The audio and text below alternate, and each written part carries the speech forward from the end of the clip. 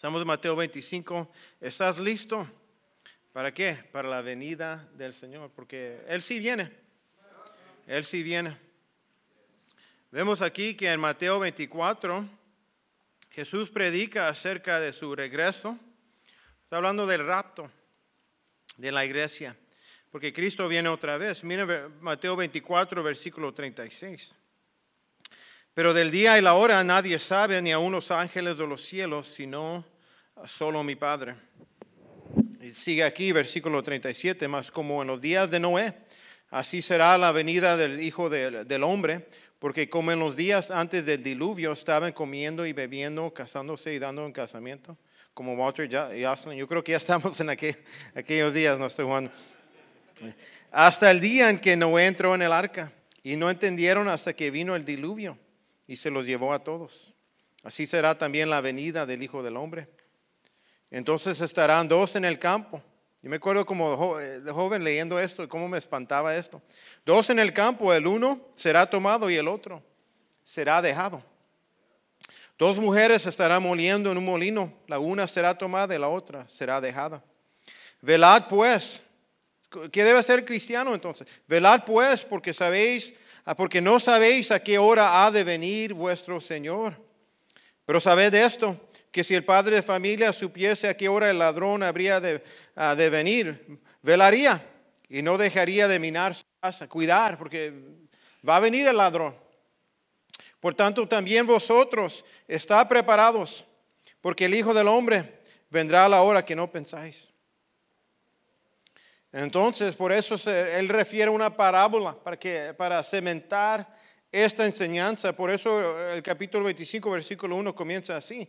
Entonces el reino de los cielos será semejante a 10 vírgenes que tomando sus lámparas salieron a recibir el esposo. Entonces Cristo viene otra vez, será un regreso también pronto. Van conmigo a Apocalipsis capítulo 22, versículo 12. Dice así: he aquí yo vengo pronto y mi galardón conmigo para recompensar a cada uno según su obra. Va a venir pronto y también es un regreso de recompensa. Como dice, hey, vengo con mi galardón para los que le echaron ganas, para los que fueron fieles, para los que me sirvieron y caminaron conmigo y anduvieron bien. Regresen otra vez a Mateo 24. Versículo 36 dice aquí que nadie sabe ni el día o la hora. Por eso la importancia de velar. No sabemos. Quizás en su vida han pensado en oportunidades que vinieron y no estaba preparado para esa oportunidad. Puede ser una promoción en el trabajo, pero porque usted no estaba preparado. Y ya después dice, hey, si me hubiera preparado, si supiera que venía esta promoción, me hubiera preparado, hubiera estudiado este curso para eso. Pero no estábamos listos. No consideramos las consecuencias de no estar listos. Entonces Dios nos manda a velar. ¿Qué quiere decir velar? Esperar, preparar y anticipar.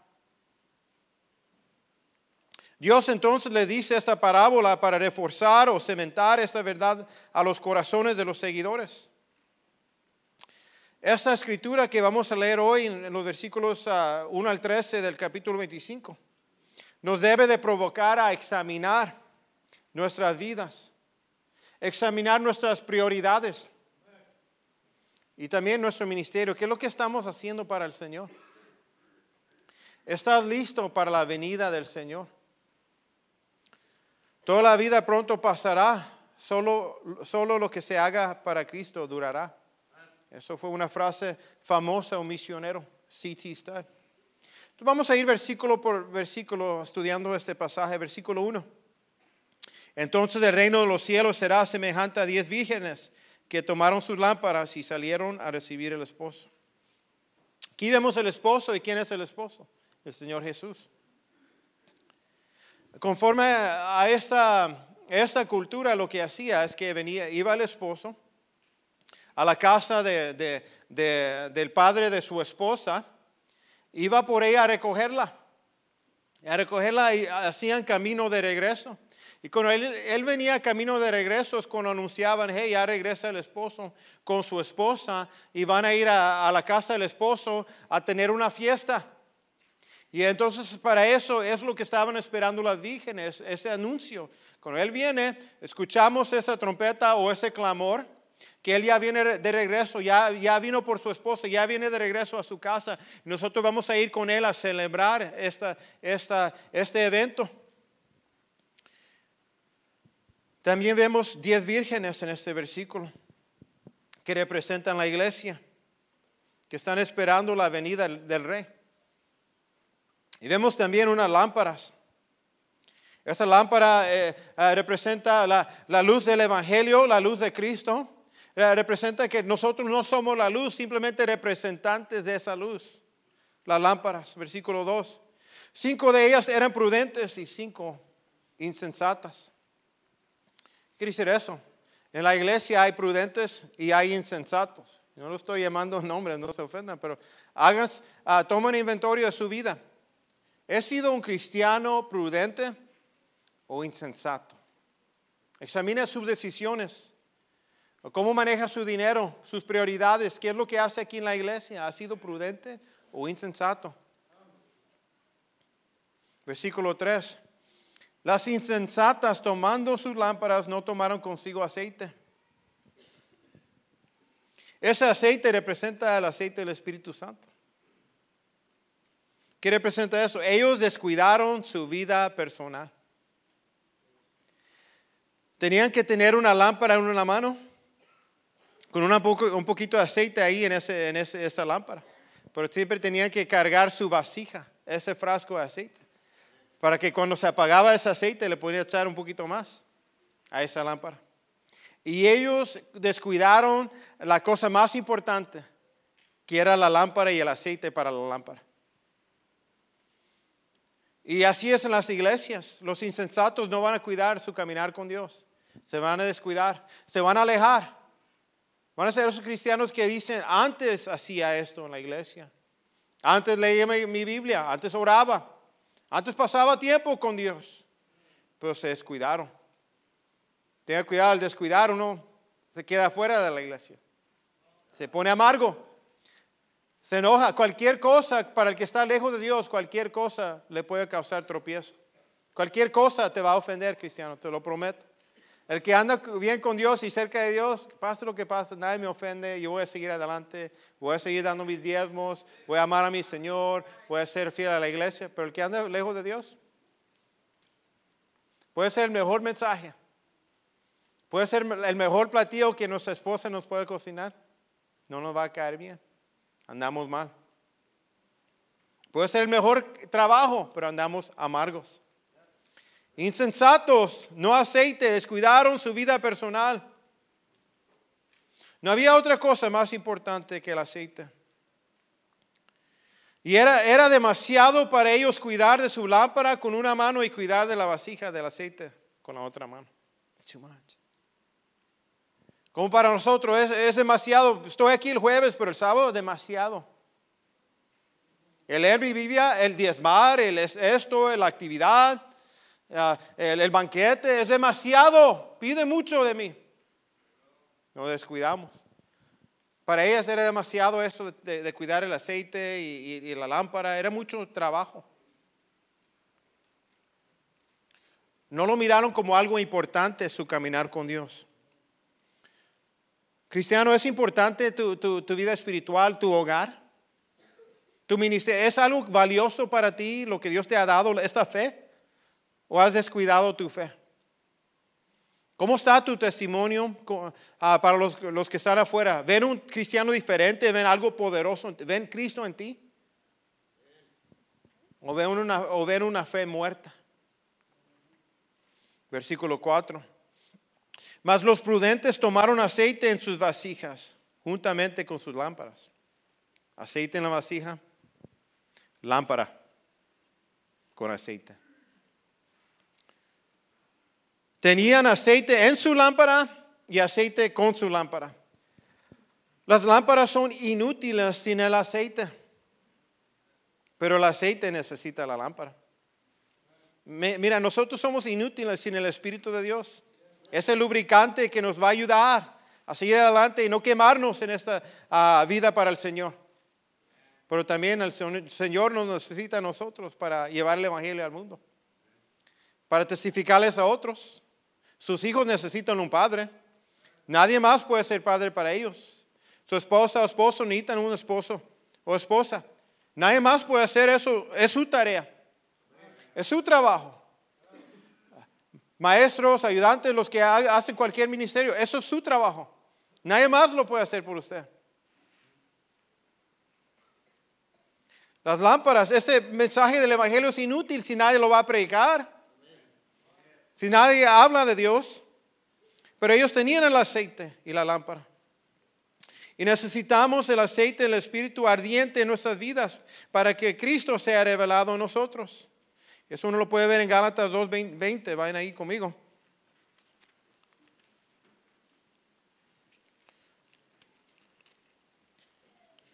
Dice así: con Cristo estoy juntamente crucificado. Ya no vivo yo, mas vive Cristo en mí.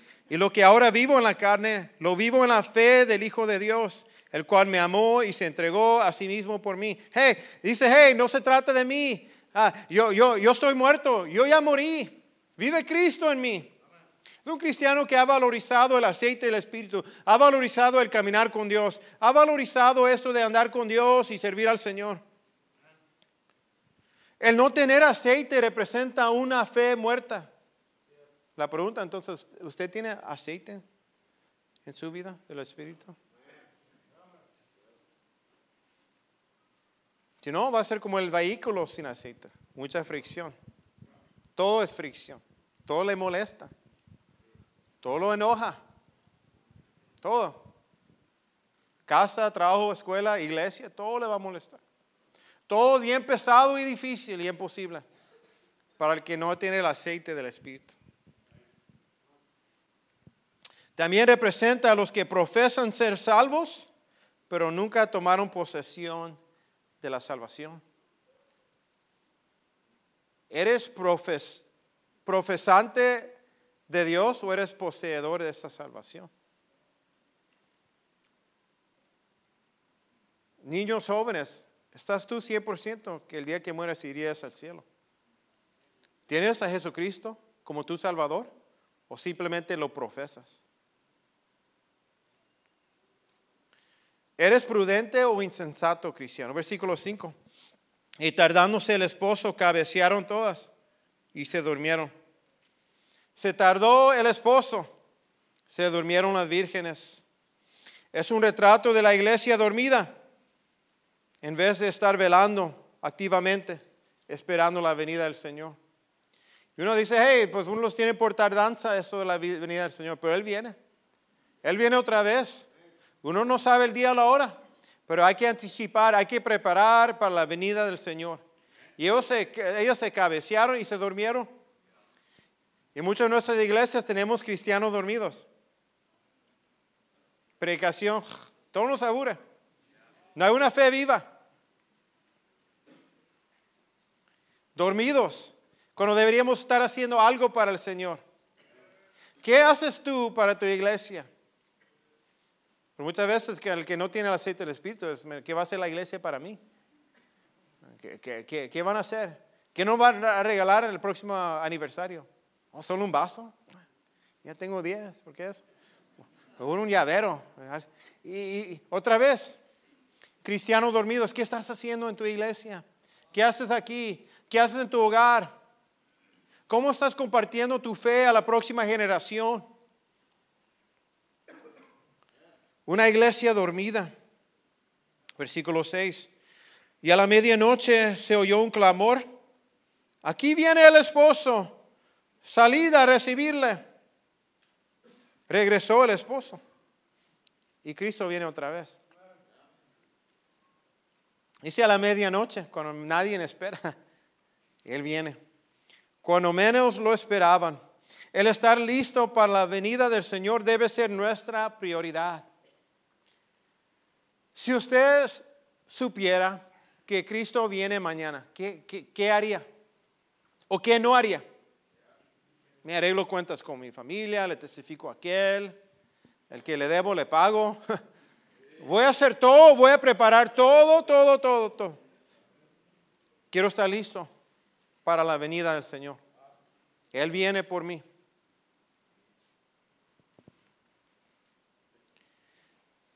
Cuando era joven tenía un sueño que bien seguido, que tenía unos 13 años, que iba a la escuela, estaba yendo a la escuela y veía a Jesucristo en Los Ángeles, en las nubes. ¿Okay? Y me salía de mi carro, mi mamá me dejaba y corría a la escuela para decirles a todos que Cristo viene, que se tenían que arrepentir. Pero ya era muy tarde. Y eso me despertaba y me asustaba y me animaba, hey, tengo que testificarle a mis amigos. Y me provocaba hacer algo con el Evangelio. ¿Qué de ti? Él viene otra vez. ¿Cómo te vas a encontrar? ¿Dormido? ¿No haciendo nada? ¿No diezmas, no das, no oras, no sirves, no lees tu Biblia? ¿Quieres que Él te encuentre así? ¿Andas rebelde, andas en pecado? ¿Quieres que Él te encuentre así? Eso nos va a dar vergüenza con esa ocasión, venga así. Él nos encuentra así.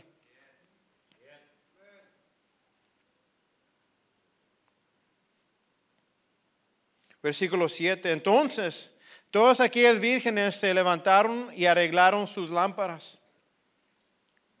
Lo que hicieron es que ellas recortaron las mechas de sus lámparas, porque ya estaba quemado. La lámpara tenía la mecha y allá dentro el aceite, y ellos lo que hicieron, cortaron ahí para poder prender otra vez esa lámpara, si es que estaba apagada.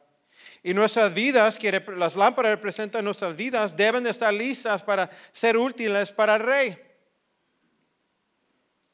Ok, necesitamos más personas que nos ayuden en este ministerio.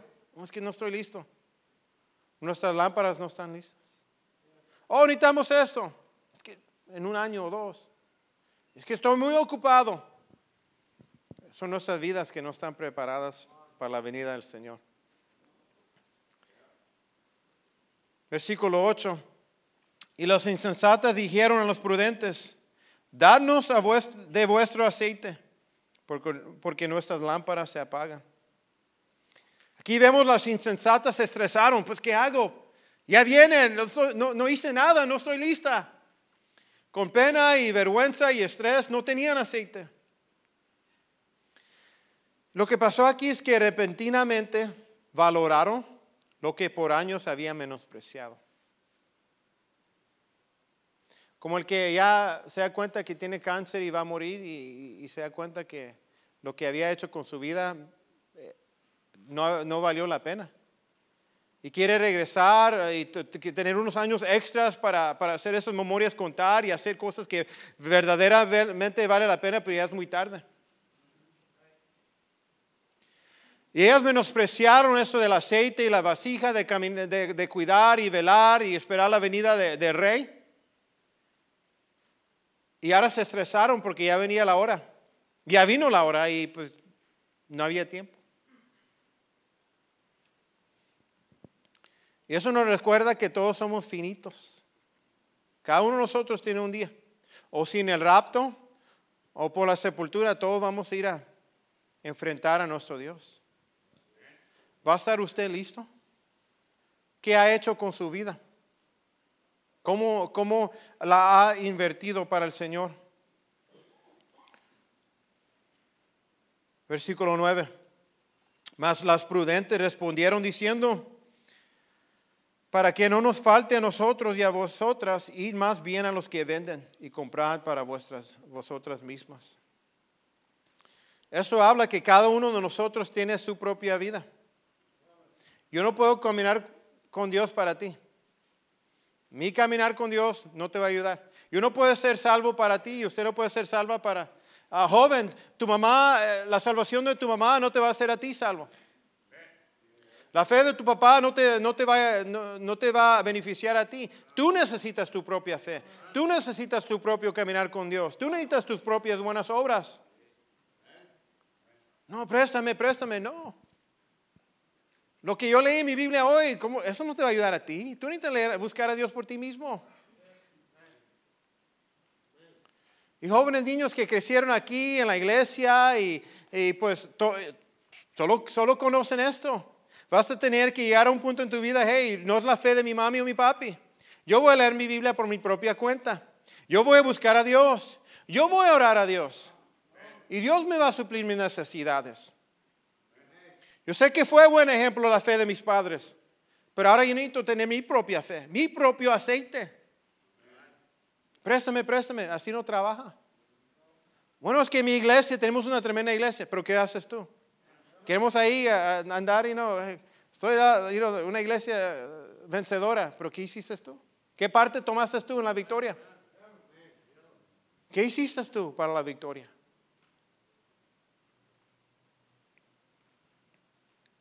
Cada uno debe de caminar con Dios y servirle a Dios.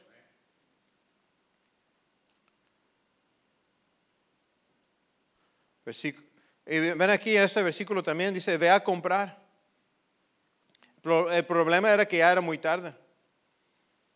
Eso es para también los no salvos. Muchas veces hay gente que dice, bueno, después me arrepiento y acepto a Cristo. Uno nunca sabe si va a haber esa oportunidad de arrepentimiento. Hay uno que se tiene que arrepentir mientras puede. Entonces dice hoy arrepentirse. Pero también para los salvos, hey, mañana voy a servir al Señor, mañana voy a diezmar o mañana voy a ponerme bien, mañana voy a arreglar cuentas y dejar ese pecado. No, mañana dejo la música. No. Hoy dejo la música, hoy dejo ese pecado, hoy dejo esa mala actitud. Hoy comienzo a ser un padre espiritual, una madre espiritual, un hijo espiritual. Hoy lo hago. Versículo 10 dice así, pero mientras ellas iban a comprar, vino el esposo. Too late. Y las que estaban preparadas entraron con él a las bodas. Y se cerró la puerta. Cometemos el error de pensar que después no podemos arrepentir. Después podemos servir. Y noten esa frase, y se cerró la puerta. Yo creo que esa frase es una de las frases más tristes en la Biblia. Me lleva a la memoria en Génesis capítulo 7, versículo 16. Esa historia de Noé y la arca, versículo 16, capítulo 7. Los que vinieron, macho y hembra de toda carne vinieron, como le había mandado Dios. Y Jehová, ¿qué? Le cerró la puerta. Ya. Tuviste oportunidad.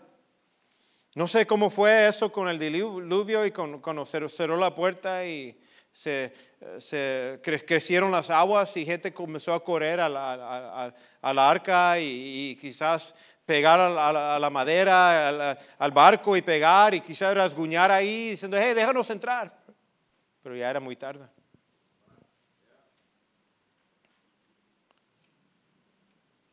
Eso representa la puerta de nuestro corazón, de nuestra vida. Un día, bueno, Dios, dame otra chance, dame más años. Ya viviste tu vida. Dame otra oportunidad con mis hijos. Ya crecieron. Dame otra oportunidad. Pues leímos tu ministerio a alguien más porque pues, tú no hacías nada. No todo se va a detener por nosotros. Pero cada quien tiene oportunidad de hacer algo ahorita. Cerró la puerta. Versículo 11.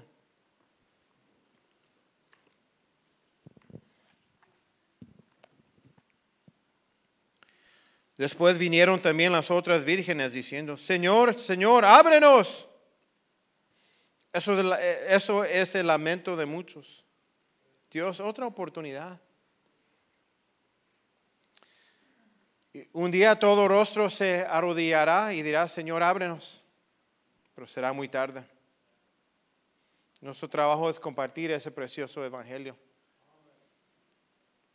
Pero tenemos que cuidar de nuestras lámparas. Versículo 12. Mas él respondiendo dijo, de cierto os digo que no os conozco. Mira, Dios conoce a los suyos. 1 Corintios capítulo 8. Miren ahí.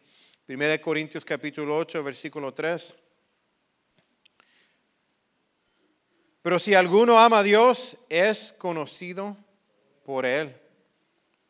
Juan capítulo 10, versículo 27. Juan 10, 27.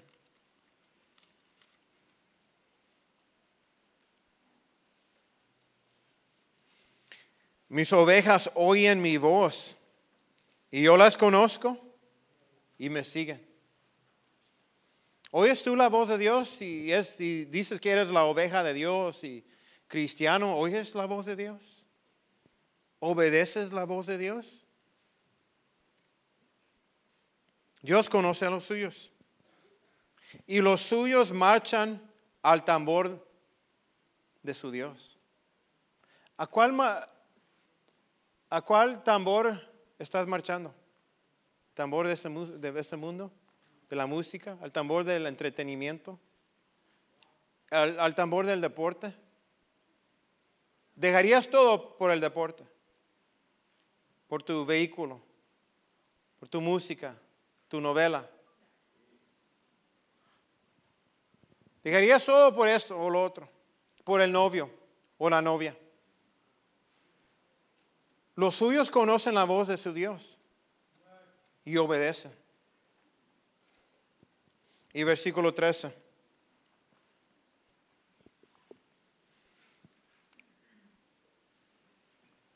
Velad pues, porque no sabéis el día ni la hora en que el Hijo del Hombre ha de venir. Concluye como comenzó el capítulo 24, el versículo 36. Nadie sabe. Pero tenemos la oportunidad de velar, de estar listos y preparados, servir al Señor, caminar con Dios, hacer cosas que valen la pena, que no son vanas, y cuidar ese espíritu, ese aceite del Espíritu Santo en nuestras vidas. Que nunca se apague ese amor y celo para el Señor. Que nunca se apague ese quebrantamiento en nuestro corazón cuando pecamos contra Dios. ¿No se recuerda cuando recién había conocido a Jesús como su Salvador y cuando pecó le daba un lágrimas porque usted reconoció que pequé contra mi Dios? Dios, perdóname. ¿No se recuerda? ¿Cómo es que corría al altar durante la predicación con lágrimas porque tenía ese amor al Señor? Era bien sensible a su voz. Le importaban las cosas de Dios. Cuando aprendía algo nuevo, ¿era pronto para comenzar a hacerlo? ¿O no sabía eso o qué? ¿Cómo es que debo vestirme a la iglesia? ¿Cómo se hace? ¿Cómo me peino? Preguntaba todo. ¿Cómo me lavo los dientes? Pues soy cristiano. ¿Cómo se hace esto? Lo quería hacer todo bien para su Dios. Pero pasan los años. Tarda el esposo. Tarda. Nos comenzamos a dormir. La iglesia se duerme. Tranquila. Pastor, tranquilo, no me molesta. Esté alegre, que sea contento con que vine. No me pida nada, pastor. No me pida nada afuera de esto. Con solo venir, con solo mi granito de arena que hago aquí en la iglesia. Eso basta. Deberían estar agradecidos conmigo. Si no lo hago yo, ¿quién más? Tomamos esa actitud. No hay otra tarea que puede comparar a esto de velar y estar listos. Debería de ser nuestra gran preocupación. Si algo nos debería de dar un temor y quizás escalofrío de vez en cuando, es que Él viene otra vez. ¿Y qué estoy haciendo? ¿Qué hice con mi vida? ¿Qué hice con el año pasado? ¿Qué estoy haciendo? ¿Cuál es el plan? ¿Qué es lo que debo yo hacer este año? ¿Qué debo hacer con mi familia para prepararnos para la venida del Señor? Una de las metas, y no sé si han puesto atención, pero el pastor ha dicho eso. Una de las metas que él tiene para esta iglesia es para prepararlos a ustedes para la venida del Señor. Equiparlos, predicarles para que ustedes, el día que venga, cuando viene el día que ustedes estén en la presencia del Señor, no sean avergonzados, pero vivieron su vida bien. Hermano, ¿quieres morir bien? La única manera de morir bien es viviendo bien.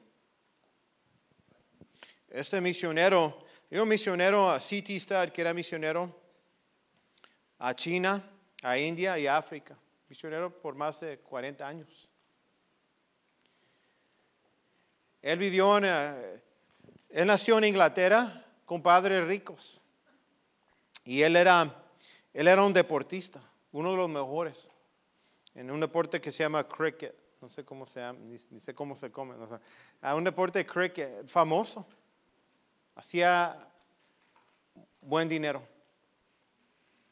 Pero al escuchar esos mensajes de avivamiento del evangelista D.L. Moody, dejó su carrera, dejó lo que hacía y fue como misionero. Y él dijo unas frases o palabras bien famosas.